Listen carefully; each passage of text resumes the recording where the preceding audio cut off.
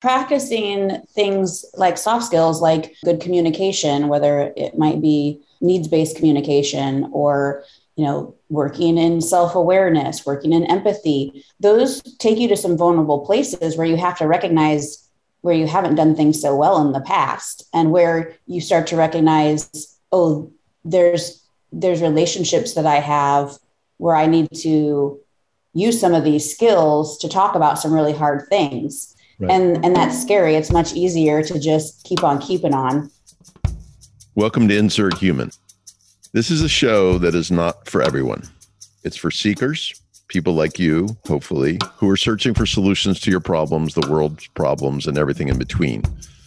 The conversations to come are going to show you how finding the truth of our humanity is the magic key to solving pretty much anything. Between my monologues, my dialogues with brilliant guests, and your good questions, you're going to learn how to insert human into everything, and in doing so, realize a better life and one day a better world. Hello, everybody. Welcome to another episode of Insert Human. Thank you, as always, for listening to me and listening to my wonderful guests. And today we have another wonderful guest, a woman by the name of Danae Johnson, who I met very serendipitously, I think through LinkedIn. How did we meet? Somebody referred, or you reached out to me, or? Yeah, we had a connection in common, and I listened to a couple of your podcasts and was intrigued. So I just sent an email saying, hey, what's up? There you go. Would you like to chat? So Danae is a culture and change consultant for a company called SweetRush, which another friend of mine, Ashley Monday, works for. And actually, before we get into the topic of today, which is soft skills, you want to give us like 2 minutes on what SweetRush is all about? Do you mind doing that? Sure. So I am part of the team at SweetRush that's called Thrive by SweetRush, and we focus on cultural transformation in organizations at a comprehensive level. And obviously a part of that is leadership development, which is where more of my area of expertise is. SweetRush as a whole is they started as a custom learning firm, and they do amazing work in all types of custom learning, which is nice. It creates a nice complement for the work we do in helping to set strategy around culture, and then being able to fulfill some of the suggestions that we put forth around training and learning. So it's a wonderful organization. We've been completely distributed for about 15 years. So wow, ahead of COVID. Wow. Yeah. So that was actually a blessing for us to be able to be helpful to our clients in a new and different way when COVID hit, and helping them make that transition. Sure. That's great. So Danae and I don't know, a month or so ago, we're having a conversation about something, and we ended up talking about the thing called soft skills. And in my work as a humanist, globalist, innovator, provocateur, I suppose, of sorts, this topic of soft skills is really of interest to me, because I believe, which if anybody's listened to my stuff, that at the end of the day, our capacity to understand one another, to communicate with one another, to feel one another, to have empathy for one another, is the most critical capacity we could have, and it impacts everything from marriages to mergers and acquisitions. And so I asked Danae if she would come on the show to talk with me about it, and her first reaction was, "Well, I'm not an expert." And I'm like, nobody's an expert. I mean, I think one of the wonders of certain aspects of our existence is nobody can claim they know the answers.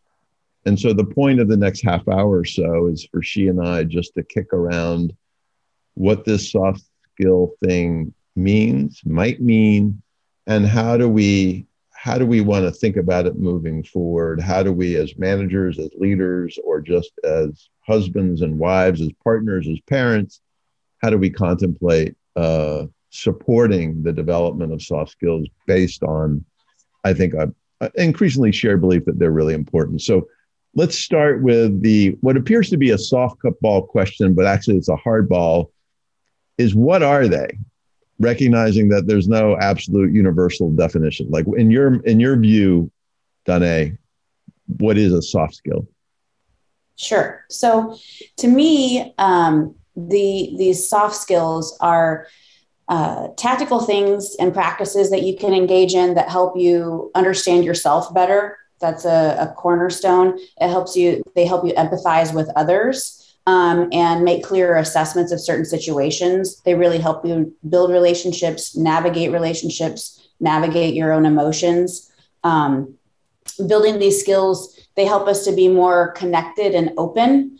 Another couple of skills that I think get overlooked in the soft skill set is creativity and curiosity. They're less talked about as soft skills, but they are soft skills and incredibly valuable soft skills, especially in the type of work that a lot of us do today. I've been thinking a lot lately about, are they skills? Are they abilities? Some people have more natural inclination toward them, but they are in fact skills because you can build them, you can practice them. But I think the goal in practicing these skills is to bring you into a new mode of being, so that, as you cognitively practice them in your daily life, some of that cognition becomes unnecessary and it becomes more automatic, and you're not practicing them. It's just kind of the way that it's just how you are. It's the way that you're being. So I'm toying with the idea of framing them as ways of being with the clients that I work with, as opposed to skills per se. So there's something in there that I just want to call out, which is, and I see this in many aspects of the examination of the way humans are, is that there are certain dimensions of our being that are perceived to be genetically determined, and it's like the nature versus nurture argument, and so there are certain capacities, and I'm struggling for what the right noun is, that we have that some people perceive as, well, you're just creative or you're not. And I think in the soft skill genre, there's, I think, some perception that you have them or you don't. But what's interesting about that is the word skill implies you can develop it. It's not like, right? So how do you think about sort of like, is creativity teachable, or are the soft skills, as you think of the list of soft skills, all in fact teachable skills? I absolutely think so. I think that some of us do have more of an inclination toward them, but the more that you can open up and learn about them and practice them, the better you can get at them. And the key, though, is being open to that. And some people don't, they find it very uncomfortable, so they'll resist. And some people love it. They get into this and they're like, oh yeah, they typically have a more natural inclination toward it. But then they really enjoy expanding and building those strengths. But you can, as long as you're willing to get a little uncomfortable, as is learning anything new can be uncomfortable, right? Because we want to walk into the room as experts. This is why I kind of cringed at the thought of doing this podcast at first, because I don't consider myself an expert. But as long as you're willing to go to that place of discomfort, you can build these capacities. Let's just poke at that a little bit more, because I completely subscribe to what you just said. And my big news is I've had a Nikon camera for, gosh, probably 15 years. Beautiful camera with, the 300 millimeter lens. And with the advent of the iPhone, I stopped using it. And then 2 nights ago, for whatever reason, I pulled it out of the closet and charged the battery. And Kate and I are going on vacation on Saturday. So I'm like, we'll take the camera. And, but then I did something that I've never done before. I started reading the manual. Because I realized, as I was looking at the camera that I've owned for 15 years, that I'd never learned how to use it, really. I mean, the beauty of a lot of technology is you can use it and get value out of it, but not actually know how to use it. But in that moment, I had the maturity and the courage to declare that I didn't know how to do it. And I then had the courage to open up the manual and start reading it. So right? Like that's just it's a Mhm. silly little version of what you just said, which is so many times in our life when we see this opportunity to grow our capacities, we just hesitate for fear, I guess for fear of being found out or fear of not being able to learn it. So if you try to learn and you fail, then you're a failure. If you don't try to learn, then you can't fail, and therefore you're not a failure. Is that what's going on Mhm. there? What's your take on that? Yeah, I think a little bit. And I think that the practicing things like soft skills, like good communication, whether it might be needs-based communication or, working in self-awareness, working in empathy, those take you to some vulnerable places where you have to recognize where you haven't done things so well in the past, and where you start to recognize, oh, there's relationships that I have where I need to use some of these skills to talk about some really hard things. Right. And that's scary. It's much easier to just keep on keeping on Right. in whatever it is you're doing. So I think that, the idea of learning and getting better at these particular set of skills can be even a little more scary than, say, trying to learn to play an instrument. Yeah, I mean, I think about it in my own life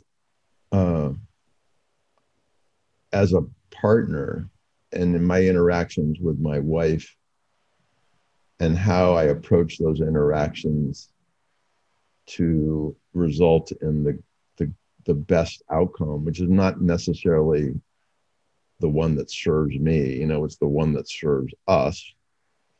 And that going into those conversations requires premeditation. In the conversation requires self-examination, obviously requires active listening, processing, not jumping to conclusions, grounded, even keeled, whatever analysis, and then gentle commentary and conclusion to result in, and you juxtapose what I just said with what happens most of the time. No premeditation, no calculation, no self-examination, marginal active, no wonder the shit flies. Yeah. It's funny you should mention that, because it's something that I've taken notice of recently, and it even came up today. I'm participating in a workshop around conscious leadership with a small group of wonderful people. And we are, leadership consultants and coaches. And these are things that we're learning to help our clients and that we want to do in our work, but it's so hard to apply in your personal life. A lot of times, like I think about how my partner, Matt, and I engage, and I'm like, I find myself doing the exact opposite thing of what I would coach a client to do. And I'm not sure why that happens, but for me, I find it even more difficult to practice it in my personal relationships than I do in my working relationships. Well, I think part of that might be, I don't know if you know this, but I wrote a book called This Is It. And it's basically a story of like how I learned to be me and the journey. And one of the things I arrived at is this idea that it's much harder to be more, that it's easier, in some regards, it's easier to connect with strangers than it is to connect with loved ones, because in connecting with loved ones, there's fear of loss. That if I tell you the truth, it might come back on me in some terrible way. Whereas if I tell a stranger the truth, even if it's the gentle truth, the potential costs are limited, And so I think the irony is applying some of this stuff to the people we care about the most actually is harder because there's risk. Mm-hmm. And that's like it's a sad statement, I suppose. So one of the things you and I talked about a month ago, and I think we should just acknowledge it today, is this silly thing that these soft skills are called soft when they're really hard. Mm-hmm. Like, why do you, I mean, I'm no historian, but why do you think the world end up calling these things soft? Yeah, and I think that is, I don't know for sure, but my guess would be um, simply that they're hard to measure. They're more qualitative than quantitative. You know, the hard technical skills you can easily measure. You can easily see how they're impacting performance, individual performance, organizational performance. And these skills are a lot of times people have a hard time even explicitly defining them. It's something that you know it when you see it, or you know it when you feel it, even more accurately, I would Right, say. right, But it's not as concrete right, as a hard skill. right. So I think that that's probably where it came from. Yeah. And do you, in business, like, you mentioned you do a lot of leadership consulting. Is, is soft skill development sort of an explicit part of the quote unquote curriculum, or is that part of corporate development lexicon these days? I've been sort of out of the corporate world for a while. It should be, and I think it is. I think a lot of people have taken issue with the idea of calling them soft skills, because they are in fact hard, but they're hard in a difficult way, in a more complex way. And at first, I kind of jumped on the bandwagon of don't call them soft skills, call them real skills or human skills or life skills or real world power skills. There's a whole litany of alternatives floating around out there. Mm-hmm. But the more that I think about it, I don't think that we need to worry about calling them soft skills. And I want to give credit to a woman that I heard on a podcast a couple of weeks ago. Her name was Dara Blumenthal. And when someone asked her opinion on what they should be called, she basically said, I don't care. What's the goal of labeling them? And she pointed out the fact that we're so challenged by the word soft goes to show how far we are from just being our, full whole human selves. And I think I was listening to the podcast alone doing dishes or something, and I about stopped what I was doing and cheered her on. But that really hit home for me, because we have such a negative or connotation, or we have such a tendency to cringe when we hear the word soft. But these skills are soft. They're about softening ourselves, and embracing that humanness. And I think she's right. The real issue is that we don't like the idea of being soft. But I think what we need, and what the world needs more of, is soft. Is it possible that whatever you call it is actually us just trying to get back to the way we really are? Like, is it possible that the world has beaten the softness out of us and implicitly or explicitly declared, hard and quantitative and material consequence, and, basically presented a whole nother set of measures of accomplishment, of value exchange, of even connection, that I'm theorizing, I have no idea, but is it possible we're just trying to get back to what is actually innate, but we've lost it along the way? Like the capacity to listen. Is it that we didn't have it, or that we've, life has beaten it out of us? I don't know. Yeah, that's a good question, and something to ponder for sure. Like you just said, getting back to our humanness implies, well, that by getting back to our humanness, when we get there, we will be better listeners. We will be better, have more empathy. If you consider the human condition without the fetters of responsibility, of worry about the future, concerns for health, concerns for others, and you just go to the sort of pure state, theoretically, it's a wonderful, caring, considerate, collaborative. I don't know. Yeah. A friend of mine said to me the other day, the nature of man is caring. Not man, humans, And I'm like, and maybe that may be possible. Yeah. What's occurring to me is, set aside love and connection and empathy and just think about the soft skills of curiosity and creativity. And as children, yeah, we are naturally that way. Right. We're innately curious and creative. And that does get driven out of us in the way that we're raised and what the school system asks of us and the way we become achievement oriented in a more individualistic society. And, so maybe there is something aligned there with the other soft skills. Too. Yeah. So you mentioned school. This is also another area that I spend a lot of time contemplating, the education system. And I actually refer to it as the human development system, which includes the formal system, K-12, higher ed, and then the informal system of what is happening at home, in the community, church, synagogue, grandmas, whatever. And one of my, questions is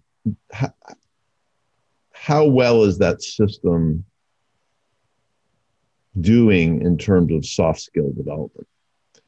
If we sit here today and say that the human condition, the future of humankind is tied to, in part, to the ability of people to collaborate, to connect with people, to support each other, to help each other, to understand each other, learn from each other, then soft skills are critical. And then you go, well, is the system imbuing them with those skills?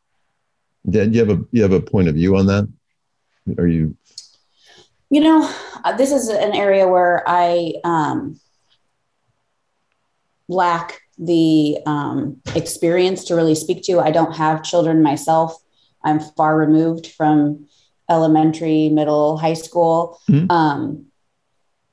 I do know, though, that this is just as, corporations are beginning to put a bit more emphasis on soft skills. Colleges and universities are going there too. My first really in-depth foray into this type of work and leading and training around soft skills was when I was serving as an adjunct professor at Bradley University. I taught a course called Interpersonal Effectiveness in Organizations, and it was out of the business college, and they required it for both business majors and minors. Wow. So I was working with engineering majors, health science majors, communication majors, and we focused totally, it was more of a facilitation than a lecture course. There were a lot of self-assessments, team building activities. It was focused on emotional intelligence, team dynamics, communication, conflict, all the things that you need to be aware of and need to learn about in order to be effective in the context of an organization and working with other people. And that was a really cool experience because I was working with, most of them were sophomores and juniors. I would occasionally have a freshman or a senior. And, so a lot of them had heard of emotional intelligence before, but they didn't know, it had never been addressed explicitly with them. Mm-hmm. And when they realized oh, wow, these are things that I can learn about myself and learn about other people that are going to make me more effective, not just in my professional life, not just in my career, but also, a lot of them, I would say that most of them started coming up with when they were asked to think of examples or think about times where they want to apply this, it was in their personal lives. Right. So that was really cool. And I know Yale has a Center for Emotional Intelligence, and UC Berkeley has the Greater Good Science Center, which puts out a lot of good research around these themes. So there's a movement there, but I cannot speak to the lower levels of the education system. Although I think there's some interesting things being called out and happening into, how do we educate our kids and how do we support them and hold them as human beings and we're not just building cogs to put into a machine. Yeah, I mean, I completely agree with that. I said to somebody recently that if you do a word cloud on the world over the last 12 months, the word human may not be the biggest word, but it's one of the bigger words. And I think if you compared that to 5 years ago, it would be very different. Like in the work I do, which is all about human. For sure. I'm just blown away at how many conversations I'm having with different kinds of people about bringing more humanity into the center of everything, including including the education system. And I think, if you don't mind, a point on that. I think it's important to point that out. And I think it's great that we are thinking a lot more about human and humanity and being whole humans. But I also think it's very important to be intentional in how we use it so that it doesn't become just another buzzword and people can slap it on, kind of like innovation, 10 years ago. Yeah, what does it really mean? And how are we using it? Why are we using it in this way? And are we embodying it? If we're going to be talking about it, are we going to walk our talk? Yes, I love that. And it's consistent with, I'm writing this second book called Technology is Dead. And it's basically an examination of technological innovation and its impact on humankind, both the dark and the light, mostly dark.